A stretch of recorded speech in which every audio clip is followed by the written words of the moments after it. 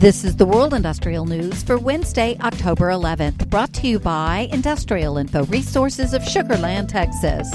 Industrial Info is tracking $11 billion worth of U.S. metals and minerals industry projects that are planned to kick off in the fourth quarter.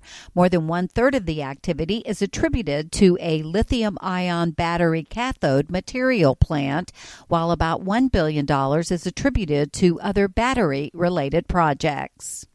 Industrial Info is tracking nearly $4 billion worth of meat and poultry projects under construction in the U.S. The projects cover the range of the preparation process, from slaughter facilities to final packaging lines for prepared products.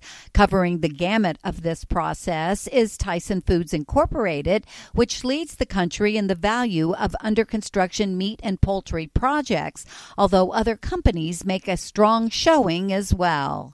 And Chilean state-owned copper mining company Codelco has announced that 2 top officials have resigned and that it is restructuring management functions to increase synergies. For details on these and other breaking news, read the full stories at www.industrialinfo.com.